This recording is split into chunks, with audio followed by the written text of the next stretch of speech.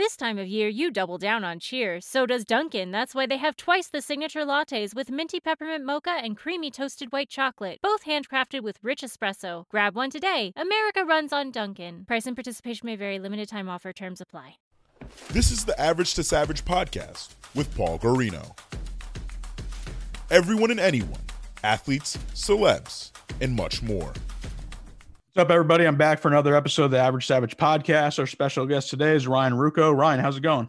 Good, man. Good. Happy to be with you, Paul. Yeah, appreciate you coming on. Let's just go back in time a little bit. How did you get started in broadcasting? Oh, man. I always wanted to be in broadcasting. I mean, basically since I was 10 years old, I would pay attention to the announcers when listening to games with my dad. And I always thought if I can't play, I would want to announce. And then I went to Fordham, WFUV at Fordham, our radio station there. My mentor, Bob Aarons, just really accelerated the learning curve. I had an internship with the Yes Network. And then via my work at WFUV, was exposed to a lot of people in the industry, a lot of bosses, producers, directors, in time of ESPN Radio in New York. And so he loved my work, wanted to give me a chance at ESPN Radio. I started doing random updates. That was while I was doing stats and interning at the Yes Network, and then just kind of slowly built up each thing to eventually get to the place where I'm fortunate enough to be at today. Yeah, for sure. Now I know. So tell me a little bit about like maybe like your first broadcasting job and like just like odd jobs that you had like in between and like before you quote unquote made it, I'd say. So when I was in college, I worked for, I think I started my senior year of high school. And then in my sophomore year of college, I also worked for a GNC supplement store. And it's the only job I've ever been fired from. But I was putting in more and more time into my broadcasting, and my manager there was like, look, like I'm sure you're going to do great, but like, I have to let you go. You're too unreliable with this. Cause I was, calling out left and right to go do broadcasts and stuff at Fordham. So it was the right move by her.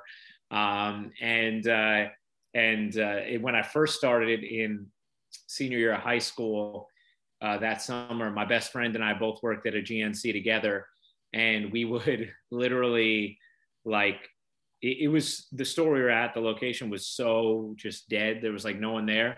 So we would literally like make tape balls and try and throw them at the CoQ10 supplements and see if we could get them to fall off the shelves. Like that's what we would do, which luckily they didn't break when they fell off the shelves. Otherwise it would have been a problem. But then my first job was doing stats in the booth for Yankee telecasts. After I was an intern, Jared Boschnack, Ashley Fugazi, two executives at Yes, who are two of my favorite people, they noticed my work ethic. And when I was an intern, and they were like, they noticed that I knew the game. They knew I was at Fordham and I was doing broadcasting there. And they were like, hey, we have this opening for being a statistician in the booth for Yankees telecasts at home.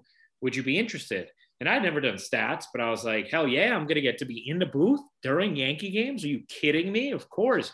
Going to get to sit with Michael Kay and meet Ken Singleton and Bobby Mercer and David Cohn and Paul O'Neill and Al Leiter and John Flaherty. And I thought it was the coolest thing ever. And so I started doing stats, and I kind of I didn't really have a blueprint as to how to do it. I just kind of thought about it through the perspective of like, what would I want to know if I was at home watching, and how can I help Michael? And I crushed that role and was able to really learn more about the broadcast industry as I was sitting there doing stats for Michael in the booth.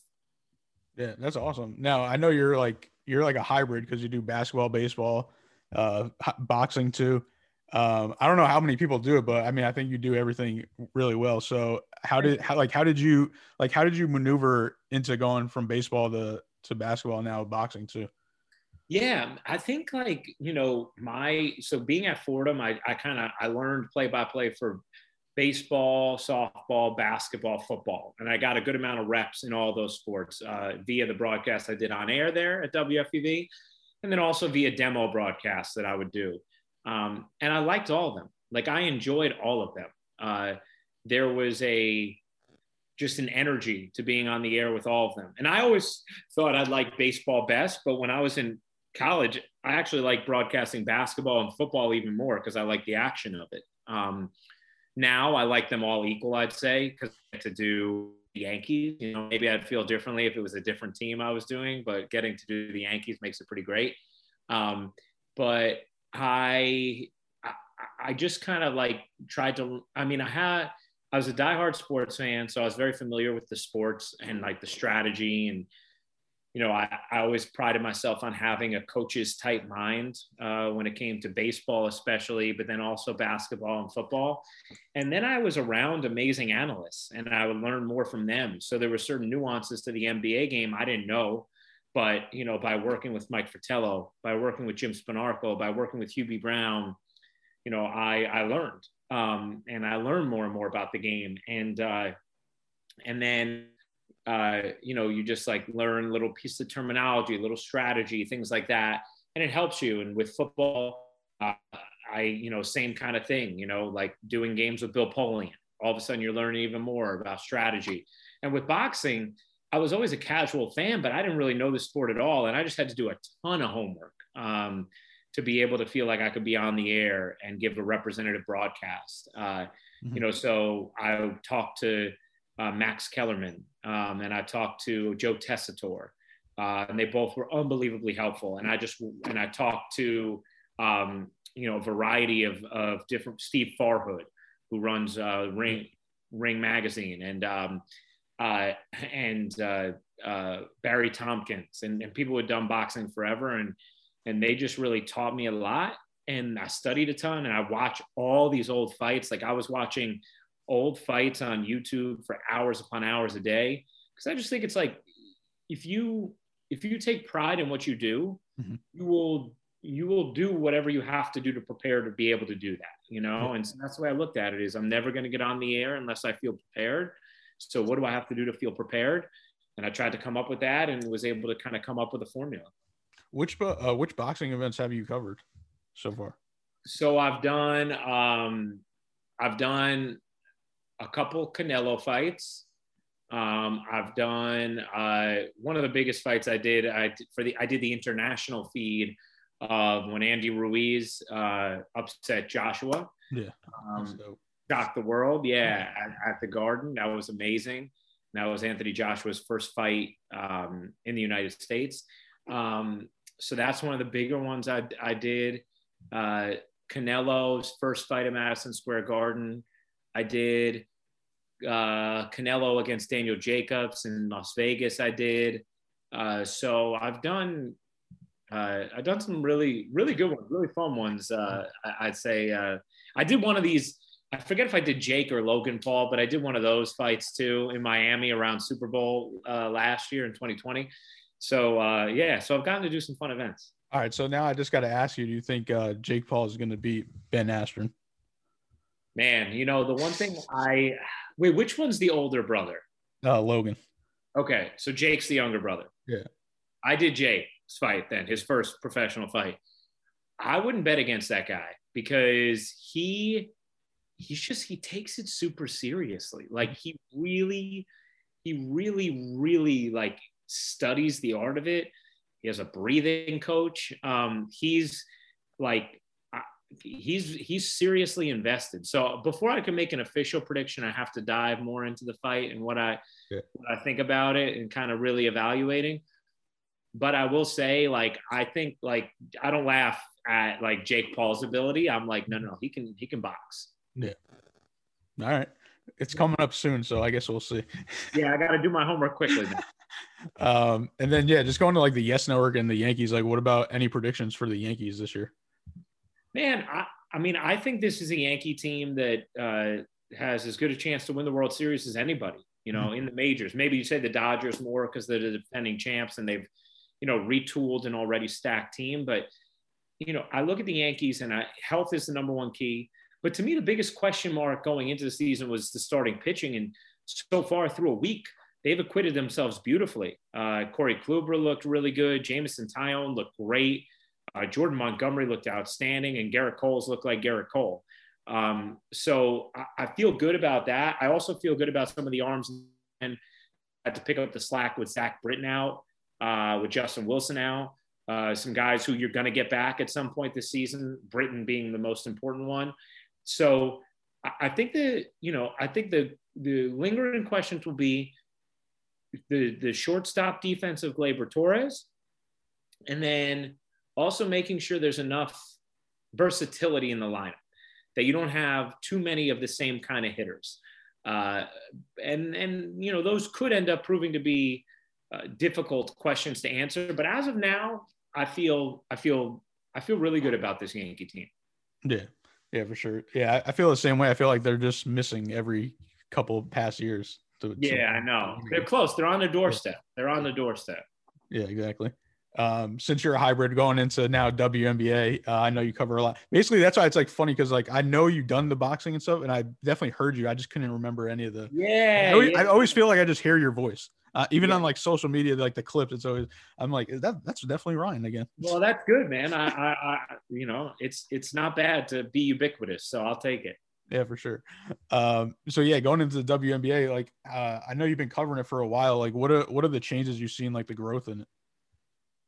And I see a ton of growth. I see, first of all, let's just say this, first and foremost, before we get to anything, extra about how amazing these women are off the floor, which they are, about what change makers they are, which they are, about their social consciousness, which is incredible and admirable.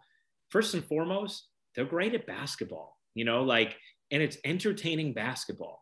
And I think that, maybe people don't understand how far the game has come from where it started in this league, but it's an incredibly entertaining product. It really is. And I didn't know that when I first got involved. Now this will be my 9th season, so 9 years ago. But it's an incredible product. And so I think first and foremost, the game is in better shape than it's ever been before. I think there's more attention on it than ever before. I think by almost every measurable metric, we're seeing growth, which is super encouraging. And I just feel really excited about people now feeling invested and energized to check out this product. And I believe that once they check it out, they're going to be hooked, because that's how great the basketball is. And that's how amazing these young women are. So I'm really excited to kind of see where the league goes this year and the growth, especially coming off historic ratings for the NCAA women's tournament, which I was fortunate enough to get to broadcast with ESPN. I'm super excited to see where the W grows from here. Yeah, for sure. And I don't know if you saw today, they released the new jerseys. Did you get to see them? Yeah. What'd you think of those? Dude, I love them. Any favorites by I know you just saw them. We just saw them, like they just released like an hour ago. Yeah, Seattle's look great to me. I really like Seattle's. I think if I remember right, I really like Chicago's as well. Those are the ones that I think stood out the most. Yeah. So I'm excited to look into them. But these are the kind of things we need to do, right? Like, I can say this with total and complete confidence. Kathy Engelbert is just a game changer. She is an incredible commissioner. I think she just is so on top of the different ways to grow this game. And this is one of the ways, right? So I'm really excited to see where she continues to lead this league. Yeah, definitely. And then lastly, on the basketball side, do you think the Nets are gonna pull it off?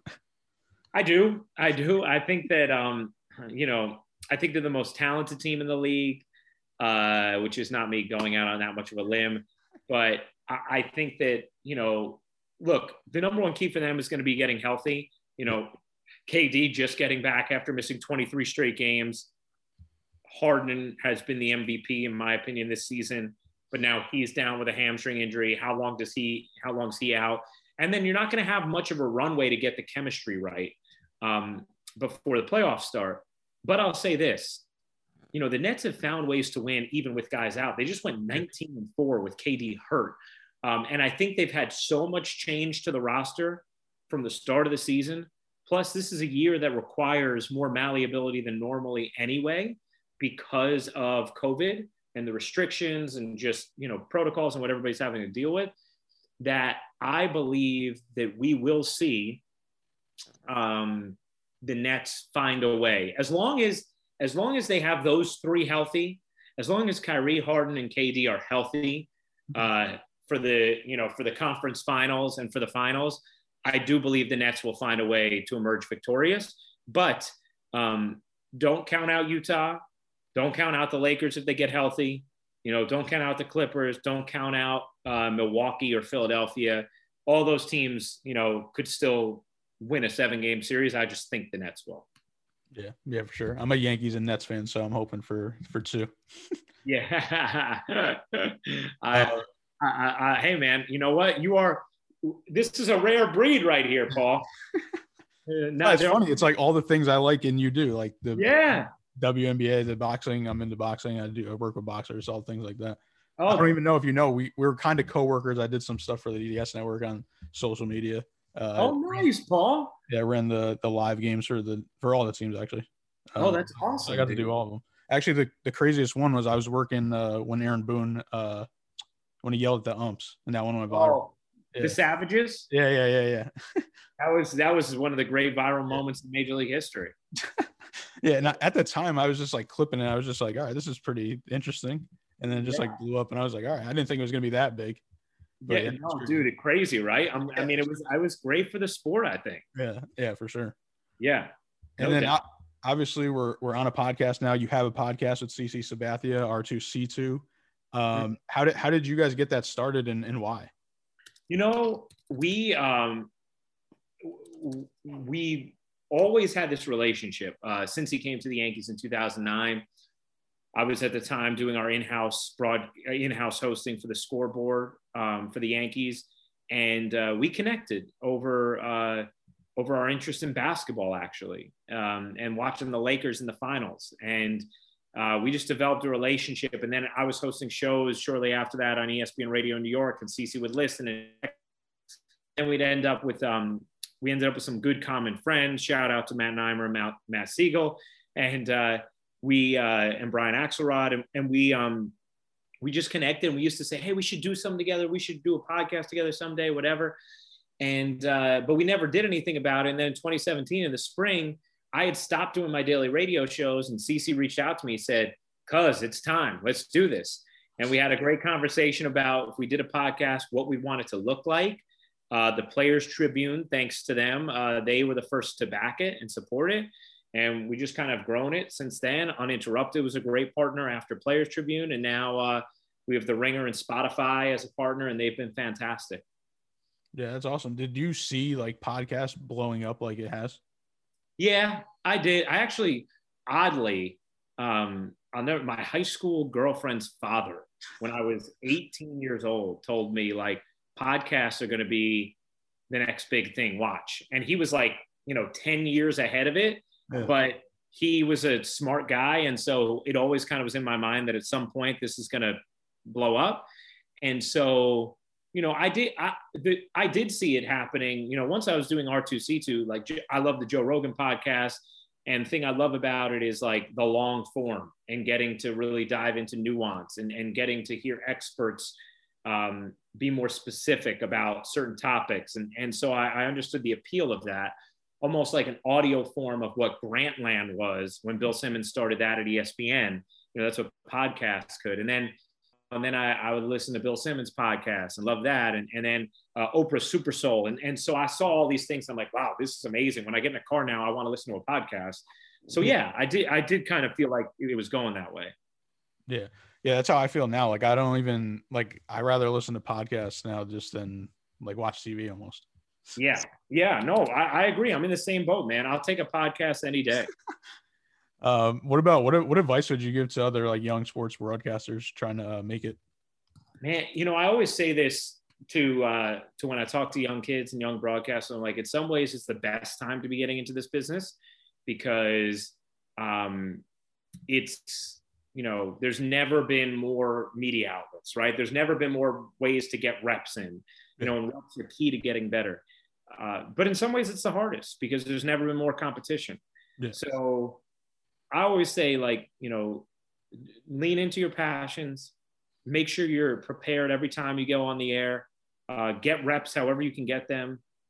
Even if it means, into a microphone at home, calling a game off of TV, recording podcasts just to yourself, all that stuff gets you better. Be prepared. Don't take any opportunity for granted. Every demo broadcast you do, treat like a real one.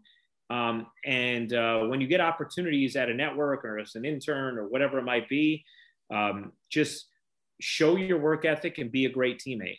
And that's it. I want to learn more about you, your skill sets, your talent, your desires, and some doors could end up opening as a result.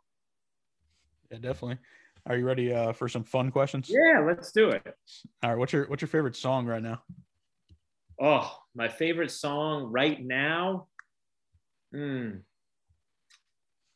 That's a good question, because I feel like probably something from Eminem's last new album. Let me see. Let me look up what song I would say off of his album. Although I like it came out a couple months ago, but I really do like the Driver's License song. What it's called, Driver's License, right? It's like super hip with Olivia Rodrigo, my wife, helping me out. Yeah, I like that song. It's really good. It's really good. We check. Yeah, it's really good. But I would say Zeus by Eminem and White Gold. I really like Zeus. That's a great song.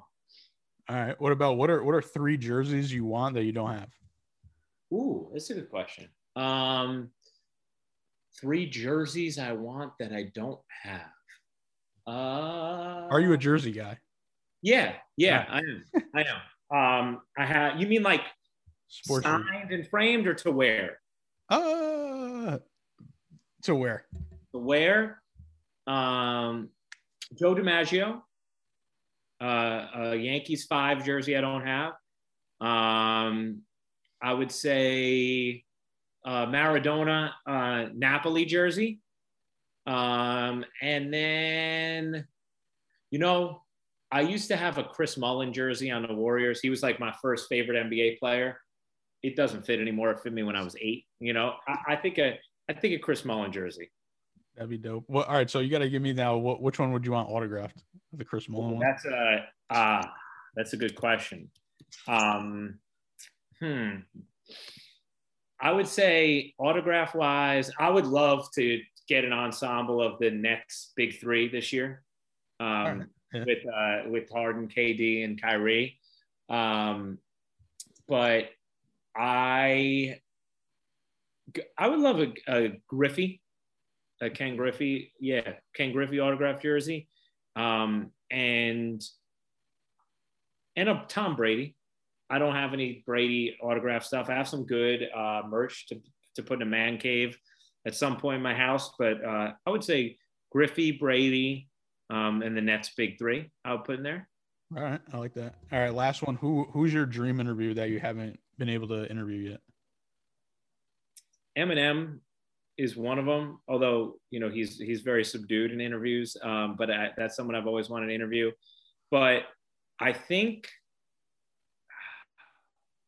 I feel like there's a few different people that I would choose, but I think that I would want to interview someone Star Wars related, if I could only pick one person.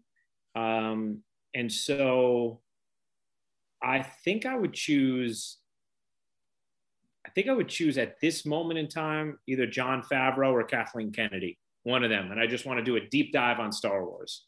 All right. I like that. Yeah. Well, Ryan, I appreciate you coming on. And could you let the listeners know where they can follow you on social media? Yeah. You can follow me on Instagram at Ryrukes, RYRUKES, on Twitter at Ryan Rucco, RYANRUOCCO. Follow R2C2, my podcast, on Spotify. New episodes every Thursday. We have bonus episodes as well. And keep following PG. Appreciate it. Thanks a lot, Paul. Lucky Land Casino, asking people, what's the weirdest place you've gotten lucky? Lucky? In line at the deli, I guess? Aha, in my dentist's office. More than once, actually. Do I have to say? Yes, you do. In the car before my kids' PTA meeting. Really? Yes. Excuse me, what's the weirdest place you've gotten lucky? I never win and tell. Well, there you have it. You can get lucky anywhere, playing at LuckyLandSlots.com. Play for free right now. Are you feeling lucky? No purchase necessary. Void where prohibited by law. 18+. Terms and conditions apply. See website for details.